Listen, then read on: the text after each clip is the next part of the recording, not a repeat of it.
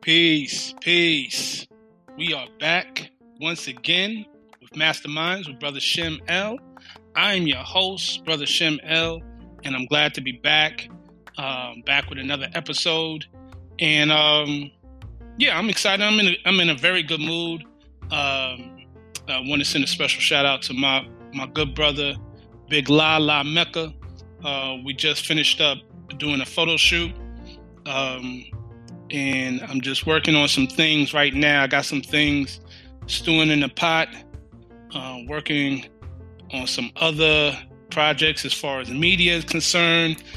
I'm not going to let the cat out the bag yet, but be tuned in. I will keep you posted. We'll still be doing this podcast, but there's some more opportunities that have come my way. And you know me, I'm about spreading the message in any and every way I can. As always, for those who want to reach out and communicate to me or get my product in my books, check out my blog, some of my videos. In addition to what you see on YouTube, you can go to my website, which is sheml.com, which is SHEM-EL.com. So you can go to sheml.com and check out the latest podcast recordings, get my books, my other products as well. You also have an opportunity to get a free course lesson. I know that there are some of you who have been requesting, have been showing interest in that. So I appreciate the interest, and I'm just trying to gauge some interest in terms of those who may be interested in me putting out a full-fledged course. Probably start off with a beta version of it. If that's the case, let me know. Give me your feedback on what's been provided so far. Let me know if you want a course, if that's something that you would like for me to provide for you in addition to the information that I'm already putting out via the podcast. Also, I am finishing up on my latest book. I'm kind of like 2/3 done, a little over 2/3 done with the book. Is going to be dealing with inner work. I'll put it like that. Some real, it's not like, it's different. It's in line with what I've been putting out, but it's kind of different the way it's written and the way it's kind of laid out. I took a new approach with this because I'm definitely looking to expand my information to new markets. So I'm excited about this book. It's coming out. When it does come out, I will give you the title, let you know where you can get it.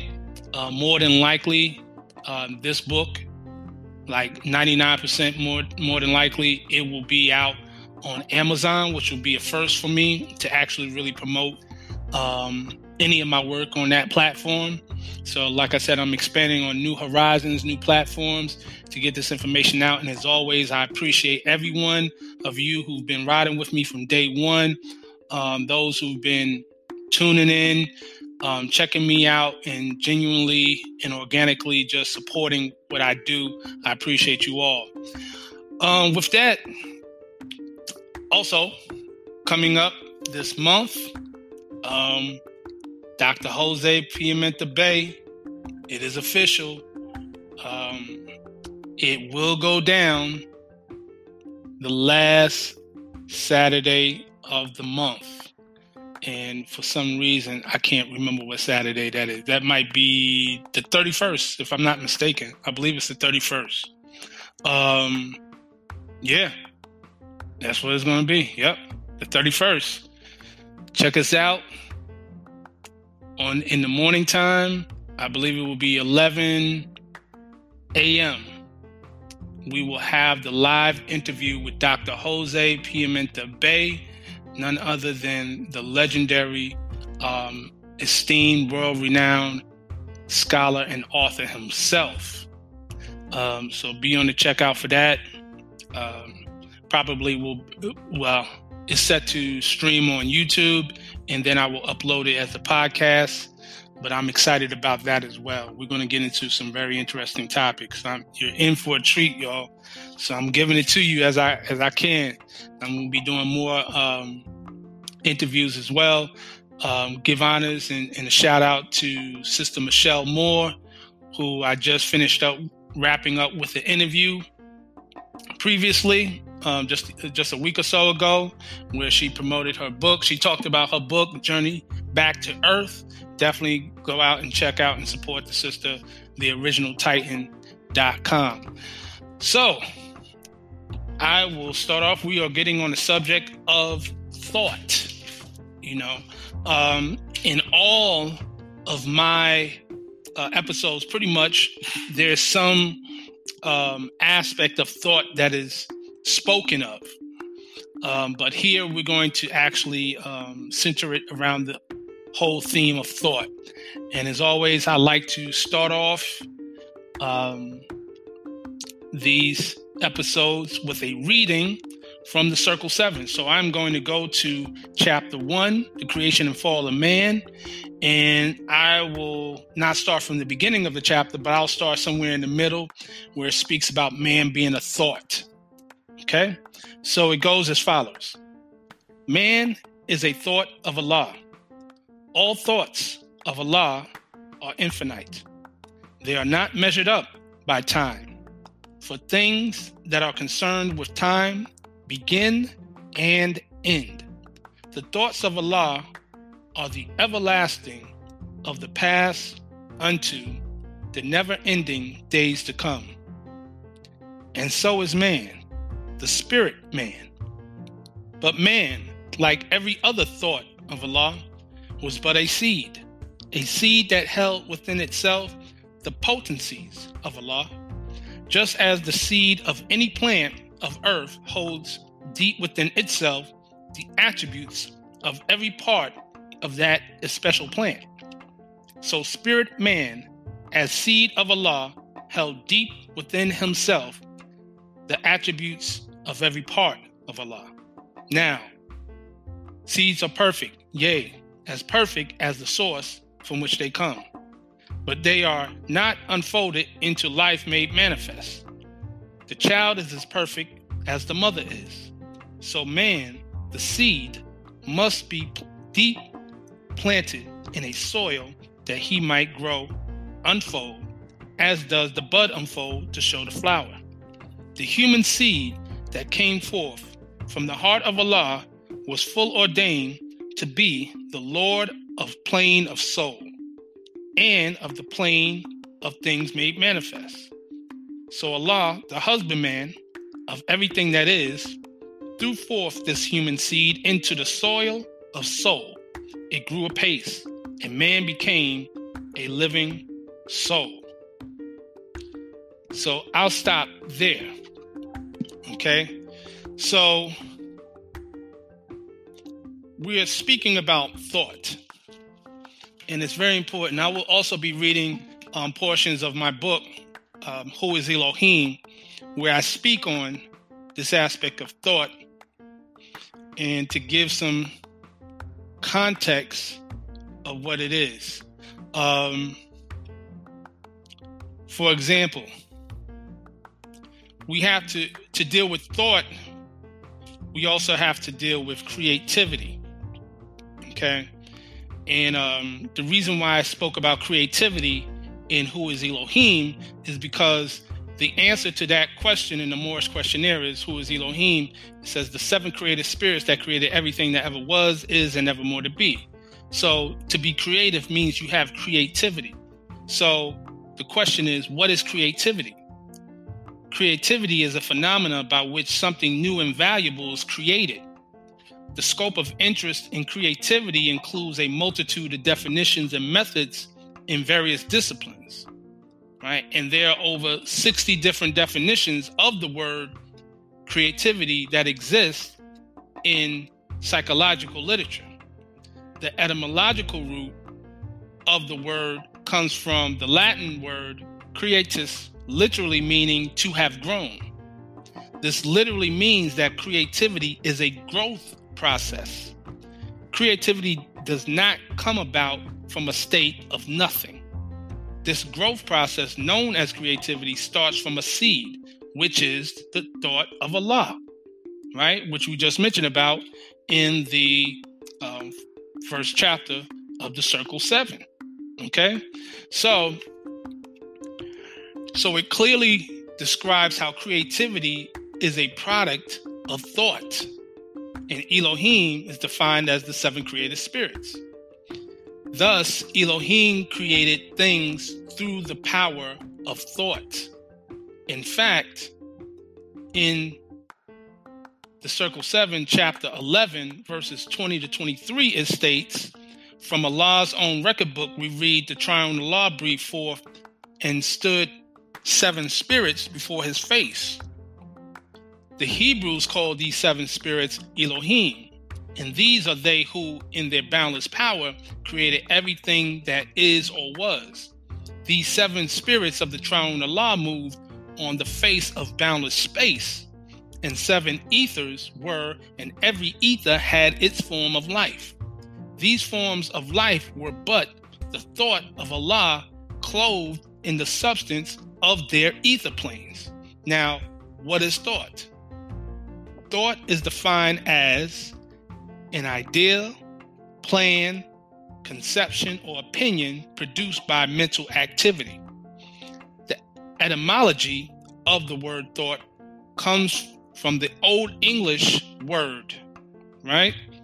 That actually stems from a word meaning to conceive of in the mind. This provides insight into the fact that a thought is a conception, that is a birth, and that thought grows by way of creativity. So you have the conception aspect, the birth, and then you have the creativity aspect, the growth. Thus the seed, the thought being the seed, and it has to grow and unfold, right?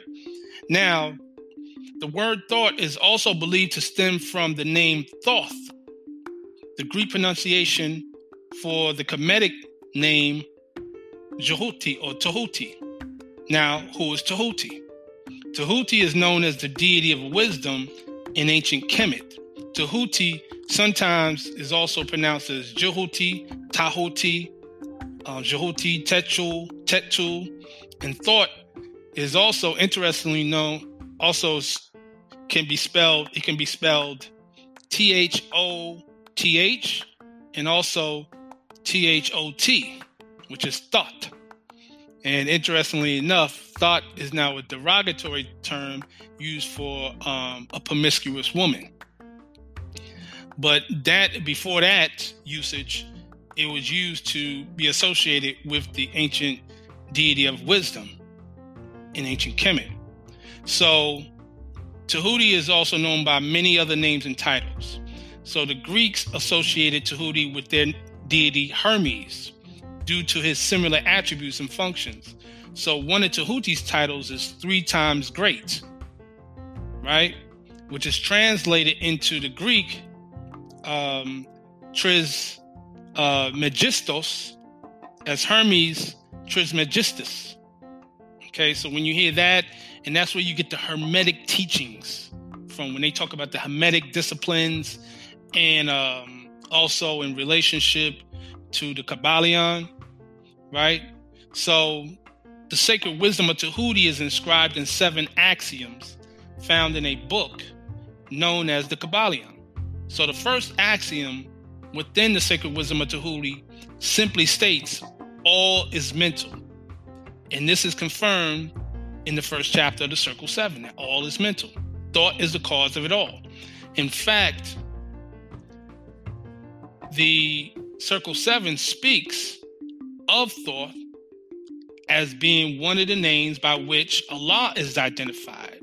So if you were to go to chapter 10, verses 18 and 19, it states, man names the part of Allah he sees, and this to him is all of Allah. And every nation sees a part of Allah, and every nation has a name for Allah. You Brahmins call him Parabrahm, In Egypt, he is Thoth, and Zeus is his name in Greece. Jehovah is his Hebrew name, but everywhere he is the causeless cause, the rootless root from which all things have grown. Now make note that he is identified as the rootless root from which all things have grown. This confirms that creation is a growth process. Okay? So I just want to put that in context.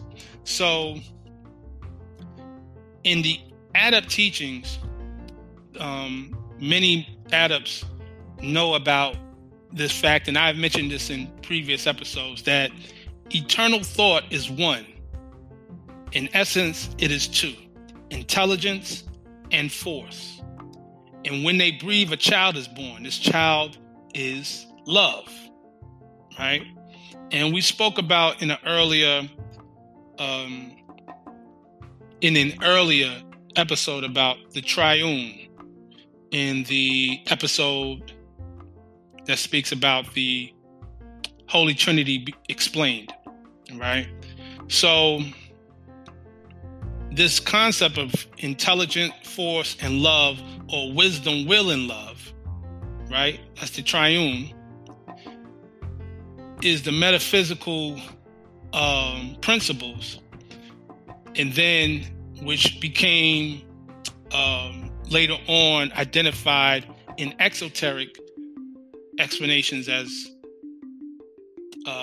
Father, Mother, Son. And then when it got into Christianity, it became Father, Son, and Holy Ghost. Okay? Which is why there's such conflict in this.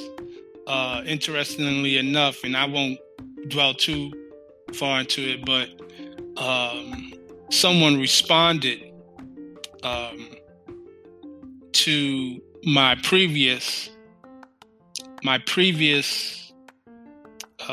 episode on the Holy Trinity, and went into this long diatribe about the metaphysical concept or interpretation of the Holy Trinity being false, and how there really is no Trinity. It's a duality with God, and just basically missing the whole point.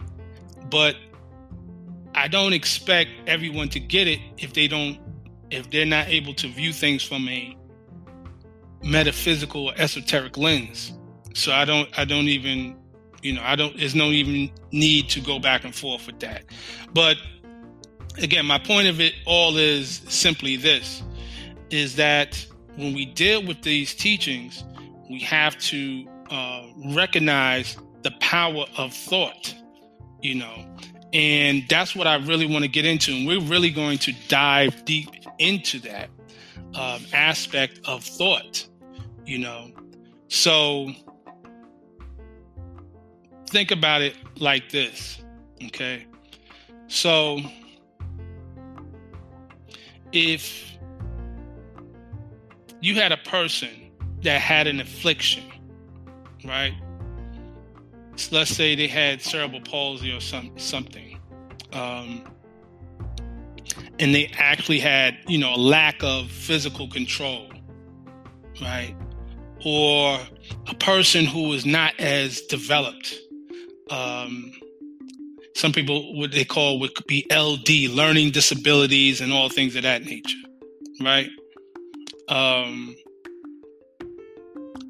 One person may be looked upon as being pitied, and the other person may be looked upon as being despised.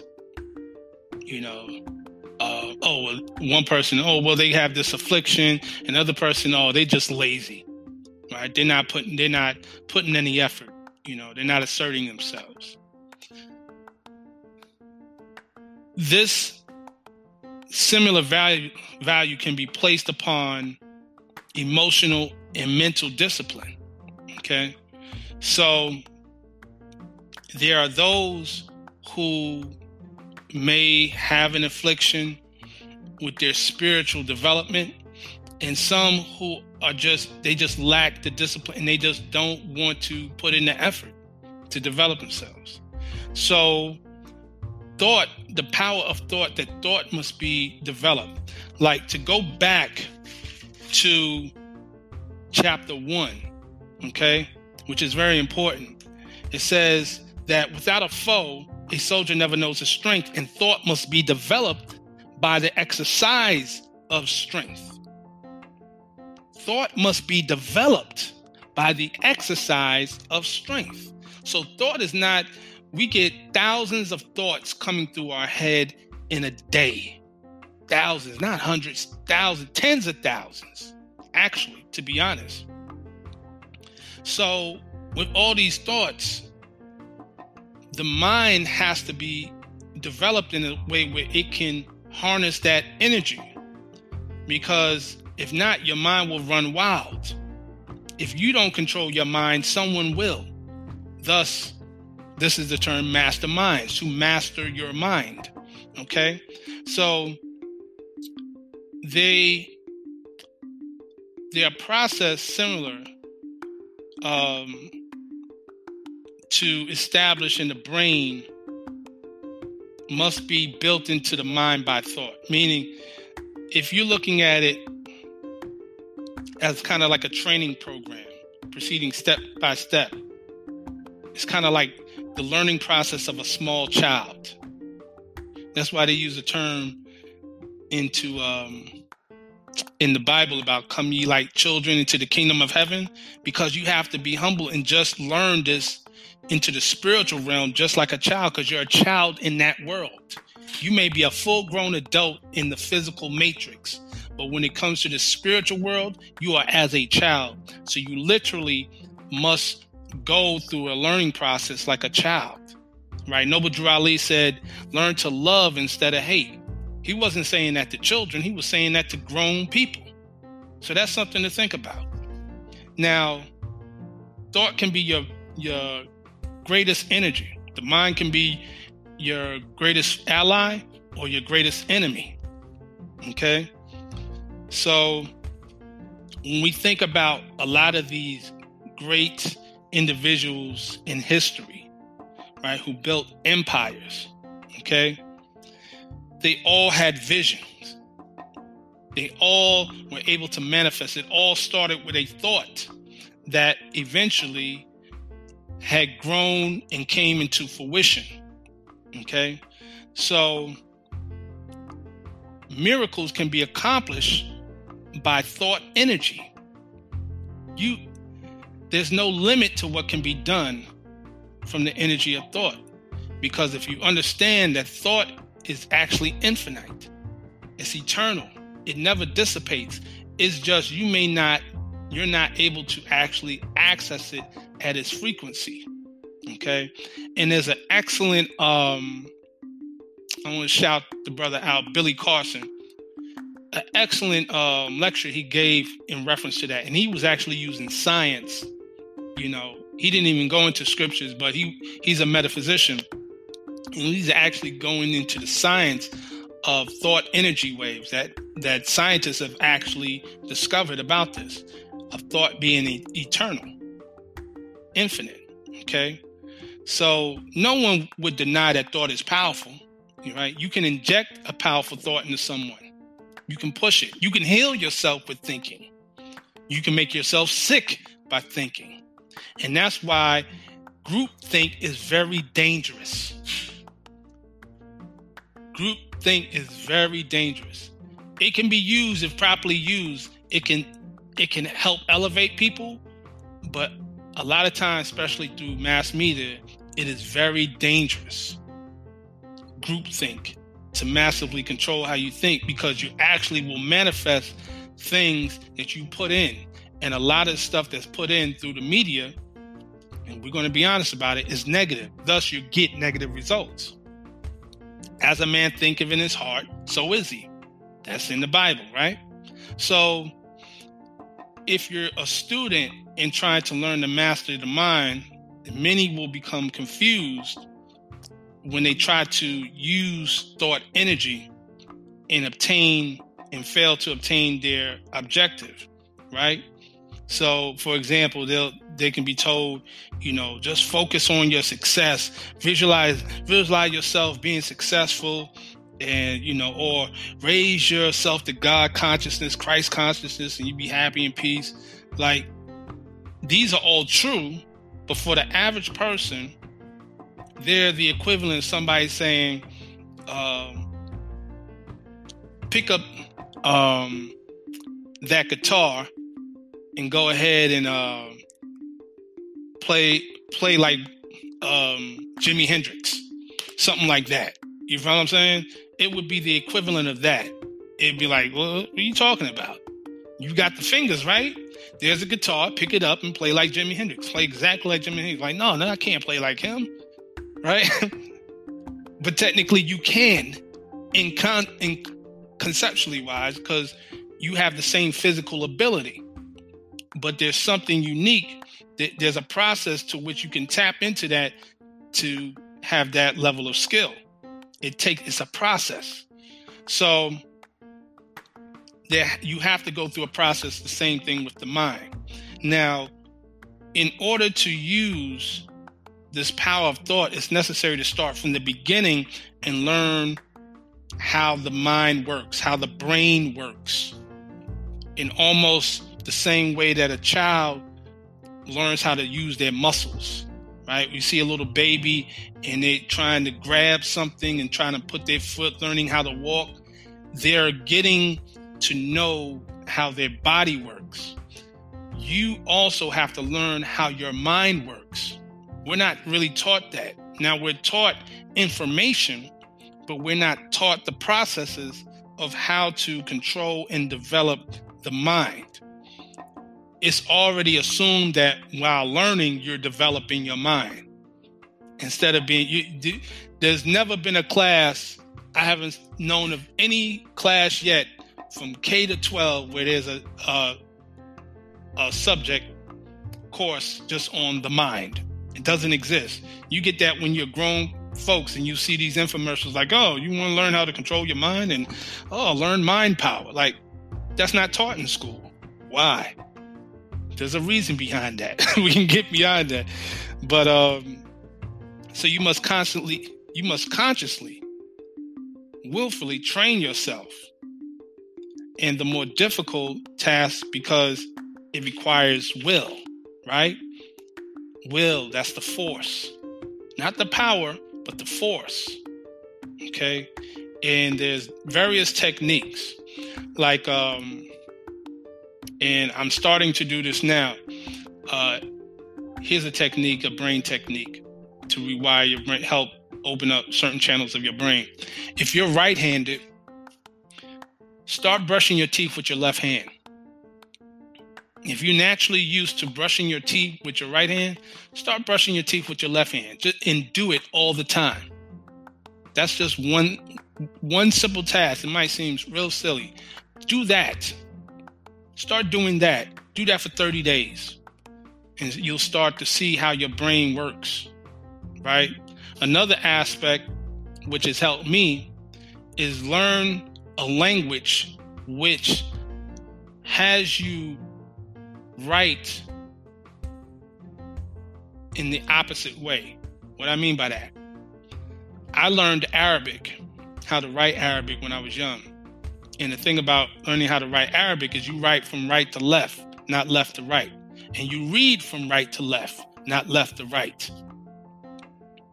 So it actually works another part of your brain in that process. Actually, being multilingual does that. So there's multiple ways to get into that. And we're going to get more into the various techniques that you can do for the development of your thought power in your mind in the next half.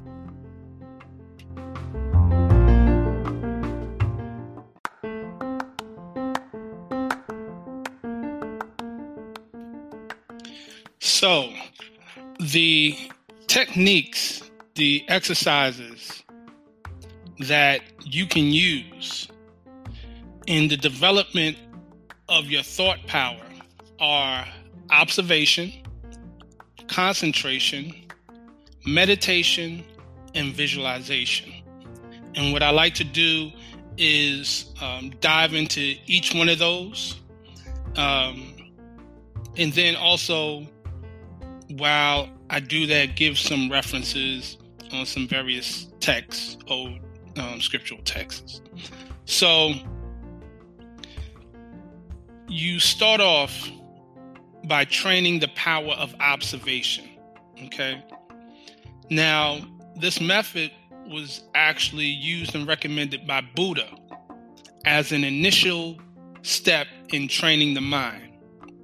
So the story is that Buddha would walk among his students, and while speaking to them, he would stop and ask, where was I standing when I uttered this word, whatever that word was?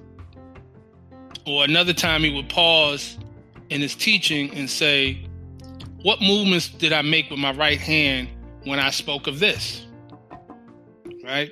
So he was teaching his students to be attentive, to pay attention, and training them in the powers of observation.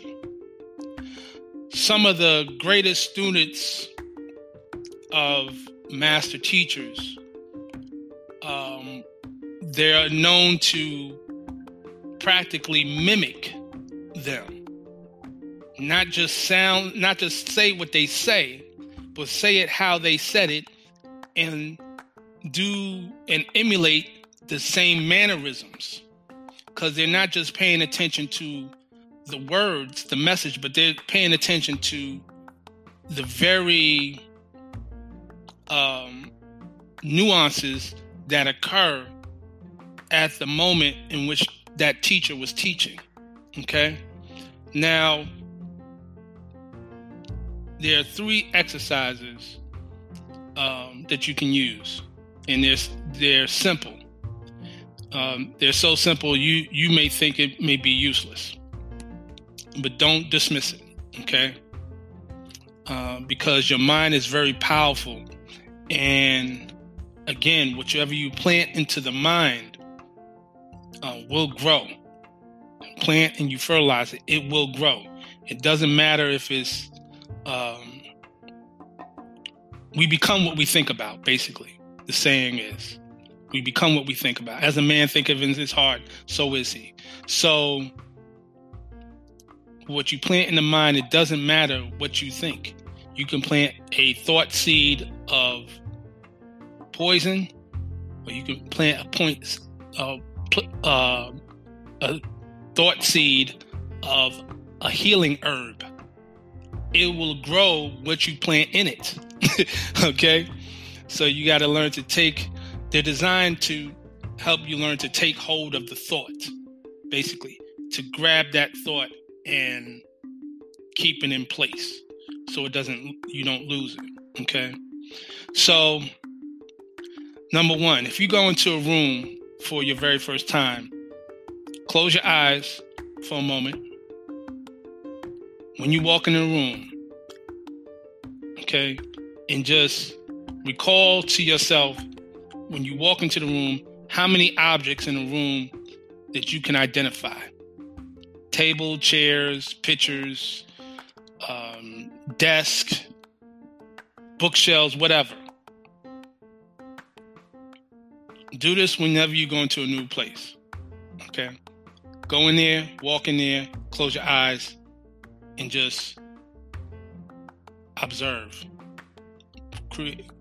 Go into the mental picture of what you just observed. Okay? That's one exercise. 2, when going up or down a series of steps, recall how many steps you took. Was in those stairs, right? Number 3. Now this is to be done during the evening time. Okay. At the end of the day, before you go to bed, recall what you did when you first left the house. If you didn't leave the house, what did you eat for breakfast? What did you see? What did you do? Okay. Recall about 3 or 4 minutes of this. Okay. The next day, recall what you did after lunch, right? And so on and so forth. So you're recalling various time slots within your day. Okay. Do this for about 3 weeks. Okay. So what will happen is you'll begin to grasp the purpose and begin to design other similar exercises to sharpen your brain. As you notice, they're not all the same. And this is to prepare you into a higher area of developing your mind, of training for your mind. But again, these may be simple. Don't dismiss them. Okay. They will be your preliminary training for future development of thought and mind control. Okay. So the next one would be, of course, after observation, is concentration. Okay. Now, a lot of people would say when we talk about these concentration and observation, like I don't need to learn these things. I know how to concentrate. I can pay attention and all this other stuff.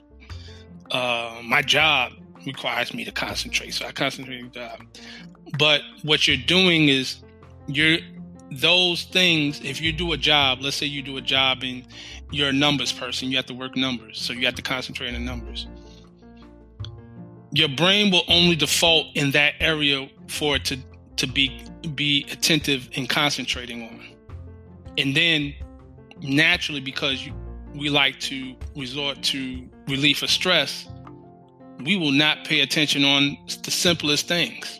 That's why it's been said that some of the most educated people could be some of the most clumsy people, or some of the most not unintelligent, do some of the most unintelligent things. You'd be like, oh man, he's a doctor, he's a surgeon. Like, why he do that stupid stuff? Right? Because they're only putting their full energy, their full mental energy into the job at hand during that time that is required for them to succeed, which is part of their job, so they can survive. they could be paid to provide what it is they need. They may have a whole nother life. Once they stop doing whatever they're doing, they may be clumsy. It may be what is it? Like the Pink Panther. Anybody know about the Pink Panther? The person, the detective who was always bumping into stuff or whatever. Just was very awkward. They could be that. But at their job, they're like Rain Man. Like, just halfway autistic. Just when it comes to certain things, they know their numbers. They know how to do this. They're very technical. But outside of that, they're a bumbling fool. So you have to be able to exercise that at will, the powers of concentration. And there's certain exercises you can do for that.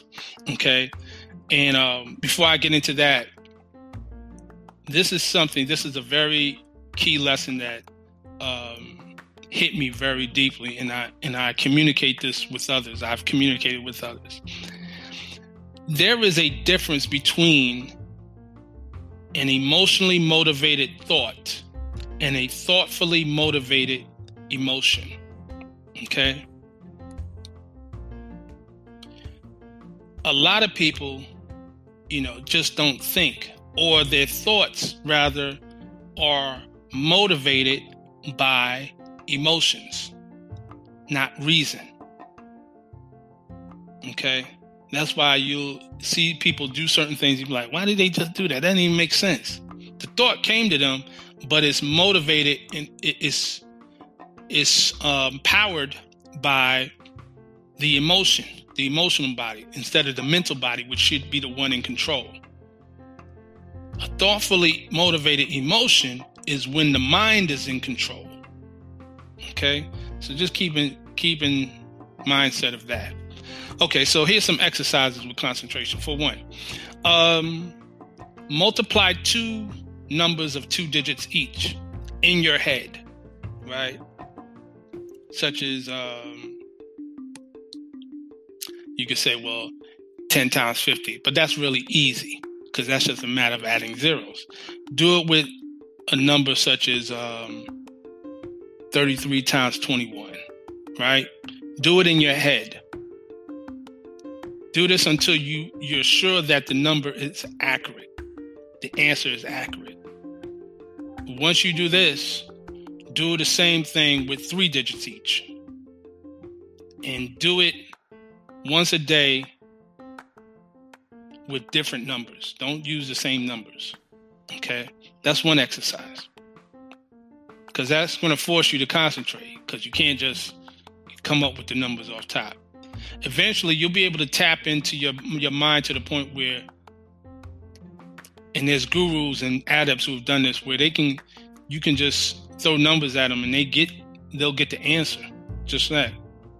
And that's a certain level of mind power that they have. The second one is memorize 4 lines of a poem, or, a short paragraph. Memorize 4 lines. Let's say 4 lines of a poem or a song. Do this once a day. Okay? You shouldn't have to agonize over it. You just want to be able to hold the thought again. The third exercise is when you pass people on the street or anywhere else, you can see the person for a short time, then have them pass out of your field of vision, right? Let's say several people. You take one person, look closely into the face, then look away. And for 1 minute, hold the image of that person's face in your mind's eye. Study the expression and seek to put yourself into how that person could be thinking when they had that expression. Okay? That's a powerful one right there. That's something that I've done in the past. So, again, this is when you get to that level, you're developing the opening up the road for higher practices, right? So, this can be very rewarding for you if you do this. And then don't just be all up in their face. Like I said, just take a quick look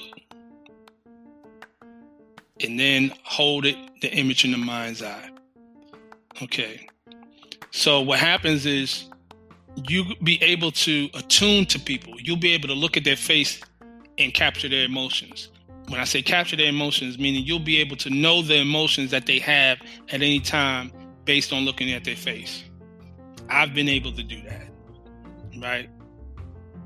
There's that song, that old song, not too many people know it, but it's a song called "It's Written All Over Your Face." You don't have to say a word.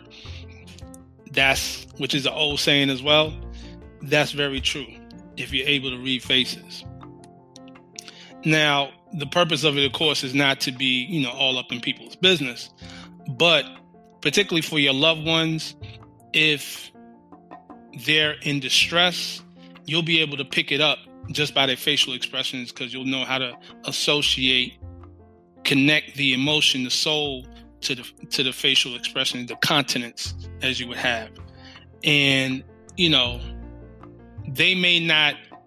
they could be a prideful person and not want to say what it is on their mind, but you can still be able to offer, console them and, be of help to them without having to pry in and, say, well, tell me what's wrong. You don't have to do it. If you know something's wrong, just assist them. Like, okay. And you ain't got to say, yeah, I could tell something's wrong with you. Because that may even make the person feel more bad, But those are some of the things you'll learn as you develop this. So this conscious application to this puts the brain to work in such a way where you can observe it working. Okay, you're observing the brain at work, and you come to the apprehension of thought. So thought is an activity of the mind. Thought is an activity of the mind. And the mind can function separate from the brain. There's a misconception that the brain, for many people, more people than you would think, that the mind and the brain are the same thing. and that somehow the mind is located in the brain or in the same area as the brain. You have a mental body that far expands beyond the area where the brain sits in the skull, right? So we say in my mind, you point up to your head, but your mind is beyond that. It expands beyond that. And we have to be aware of that, the mental body. Also, the mental body that can actually connect to, it not actually can, but it does connect to the mental reservoir. There is a mental reservoir that we all tap into. Thus, nothing is new under the sun, right? In reality, nothing is new under the sun. You think you're doing something new. You're not really doing something new. You may have a unique expression of it because of how you are, but what you're doing, what you're coming up with is not really a new thing per se. It's not a new thought per se. Thought is eternal. Always was, is, and evermore will be. So, it is possible to think, to have your mind operate apart from the brain. And certain people have trained themselves to do this. Now, this may sound confusing, but when you develop about being a mastermind, mastering the mind, you will be able to detect the separation and distinction between mind and brain. And this is not to discredit the brain. The brain is very important. It's an instrument of the mind. But when you operate from mind as opposed from brain, then you get into a whole new level. And when you operate from spirit, which is beyond mind and brain, then you're really there. Okay? Our ultimate goal is to function thought from the realm of spirit, where it is no effort. It just is. That's where you want to get to. There is no planning in spirit. It is. It really is. Okay? That's why I said spirit in chapter 1 of the Circle 7, spirit man cannot die. Point blank, period. You know what I'm saying? So I can really get on into that. Like that's really a deep process to really go into. But I want to get into the other things as well. Meditation. Okay. Now, meditation is very important, and I want to address meditation. As you know, I did a whole episode on meditation, and we'll probably revisit these aspects as well. But I definitely wanted to actually be able to speak in terms of meditation right now to help us really get into developing ourselves, because it's very important.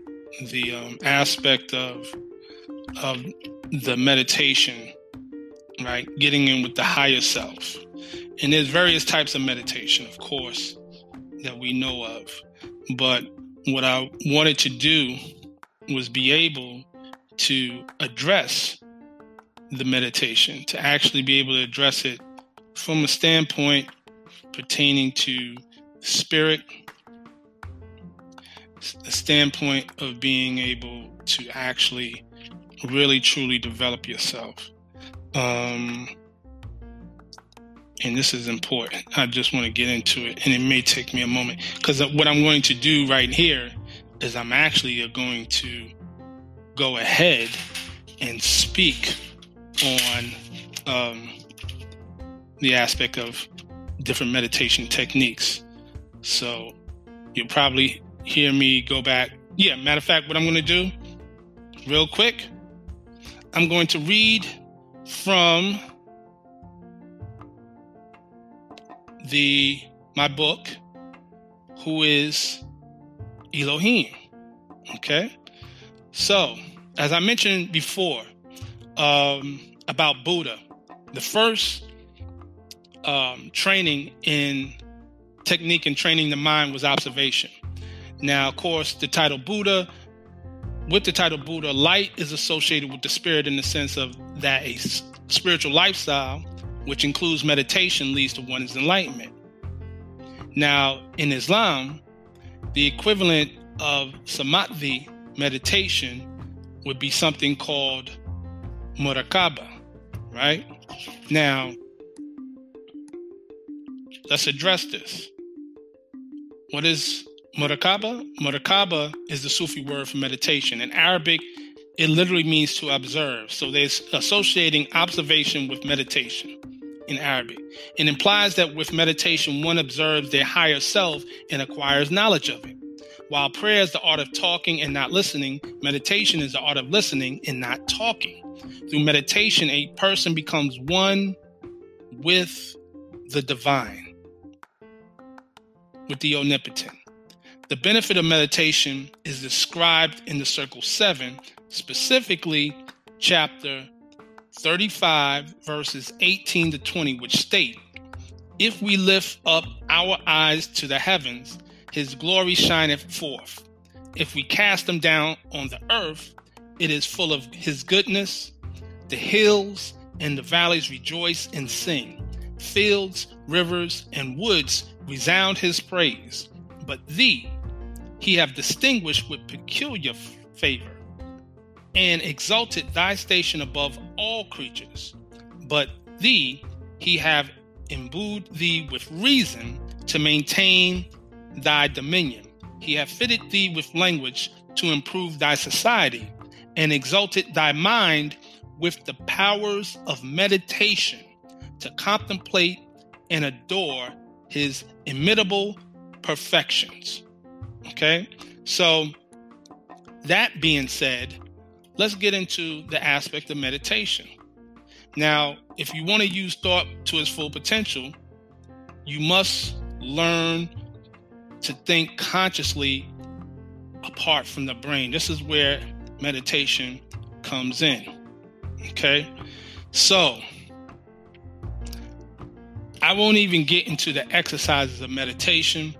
What I will say is refer back to my episode on Moorish meditations. Go back there and refer to that. And again, there's so many different meditations, but I just want you to go back to that. Now, so there are definitely training exercises, right, that you can use in reference to this. Okay, so what they do is they parallel in the area of the mind the simple movements of the infant who's exploring the world for the first time. So just as a child explores the world for the first time, you explore the spiritual world for the first time. So you're finding new things and learning, okay, in the mental world and in the spiritual world, right? So just like a child, you're going to make errors, okay? So just a child will stumble and fall like they're walking. You're going to make errors. You're not going to get everything right when you're first getting involved in these practices. But they tell you practice makes perfect, okay? So these are things that you have to keep in the mindset, okay? So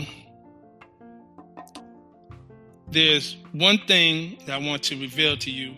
It's a little known fact, but it's a very significant fact. The mind is the royal part of us, okay? It's a royal, noble part of us by nature, okay? So the power it can will to be the ruler of your life, or as that says in the Circle 7, first chapter, the Lord of the plane of manifest, it can do that and control all events around you. You literally can control your world with your mind if you can control your mind, right? The master of self. Yet, most of it use it as a servant, right? So we try to make the mind the slave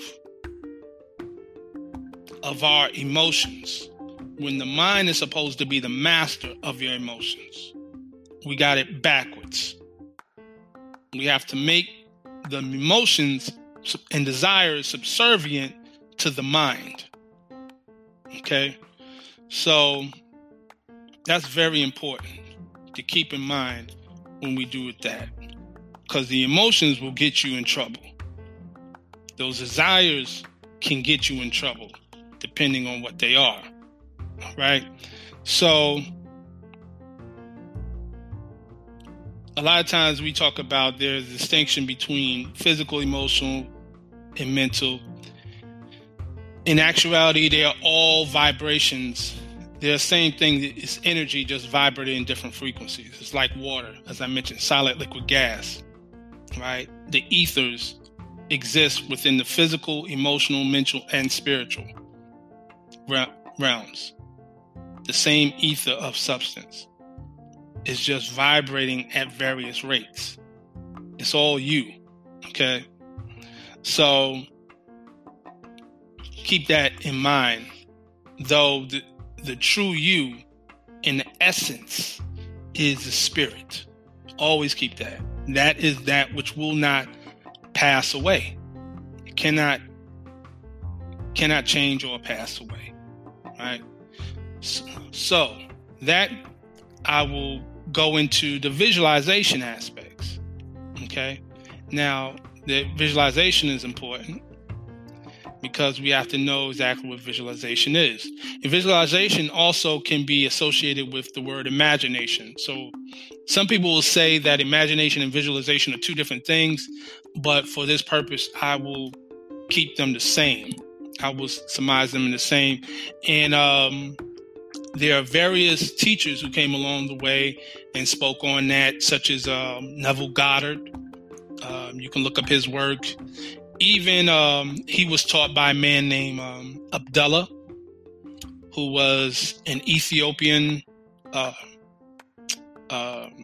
He was an Ethiopian master teacher from Ethiopia, and he taught the Kabbalah. Very masterful teacher who taught that man, as well as I believe Joseph Murphy he taught, and also the man who also studied the work of Neville Goddard and referenced him, who also was a master in his own right, was Reverend Ike. So a lot of people, have some things to say about him. When you study his teaching, the message, the lessons that he taught are powerful. People may not like his approach, but if you can get past that, your likes or dislikes of how he taught, the message is on point. So I just want to get into that real quick. What I will say here is basically, to surmise real quick, there has to be an emotional intensity connected with the visualization. Okay? You have to feel it when you visualize it. It's not just an aspect of seeing it. You have to be able to feel it, smell it, live in the end. It has to be not only the visualization of the goal, but also how you're feeling and how the experience is visually while you're there. And I'll probably will do a whole demonstration on that at a later time. But until next time, I thank you all for tuning in, and we will talk on another day. Until then, peace and love.